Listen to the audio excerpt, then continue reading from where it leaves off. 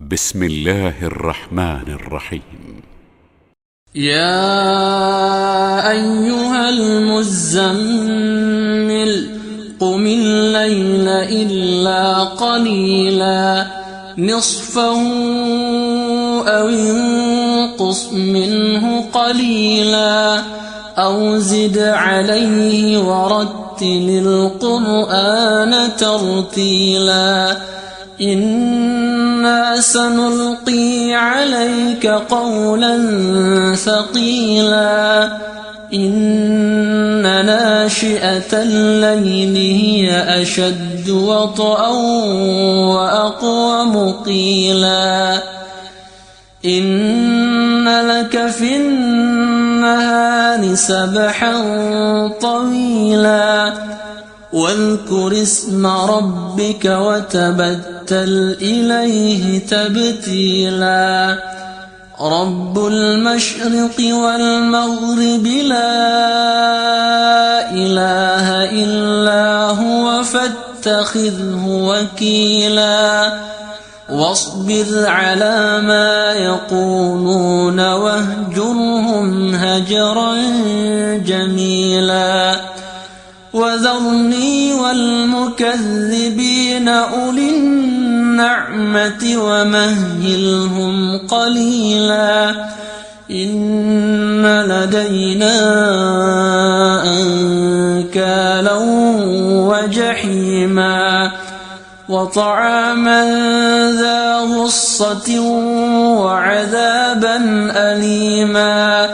يوم ترجف الأرض والجبال وكانت الجبال كثيبا مهيلا إنا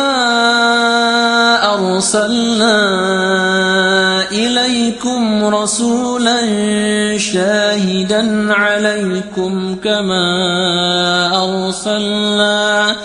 كما أرسلنا إلى فرعون رسولا فعصى فرعون الرسول فأخذناه أخذا وبيلا فكيف تتقون إن كفرتم يوما يجعل الولدان شيبا السماء منفطر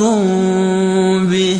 كان وعده مفعولا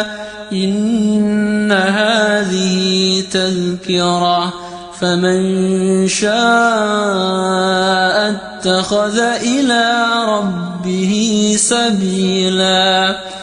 إن ربك يعلم أنك تقوم أدنى من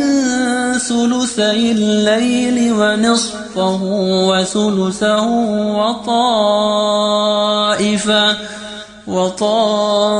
وطائفة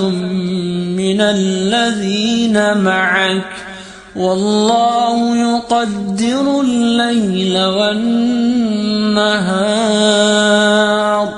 علم أن لن تحصوه فتاب عليكم فاقرؤوا ما تيسر من القرآن علم أن سيكون منكم مرضى وآخرون يضربون في الأرض يبتغون من فضل الله وآخرون يقاتلون في سبيل الله فاقرؤوا ما تيسر منه وأقيموا الصلاة وآتوا الزكاة وأقرضوا الله قرضا حسنا وما تقدموا لأنفسكم من خير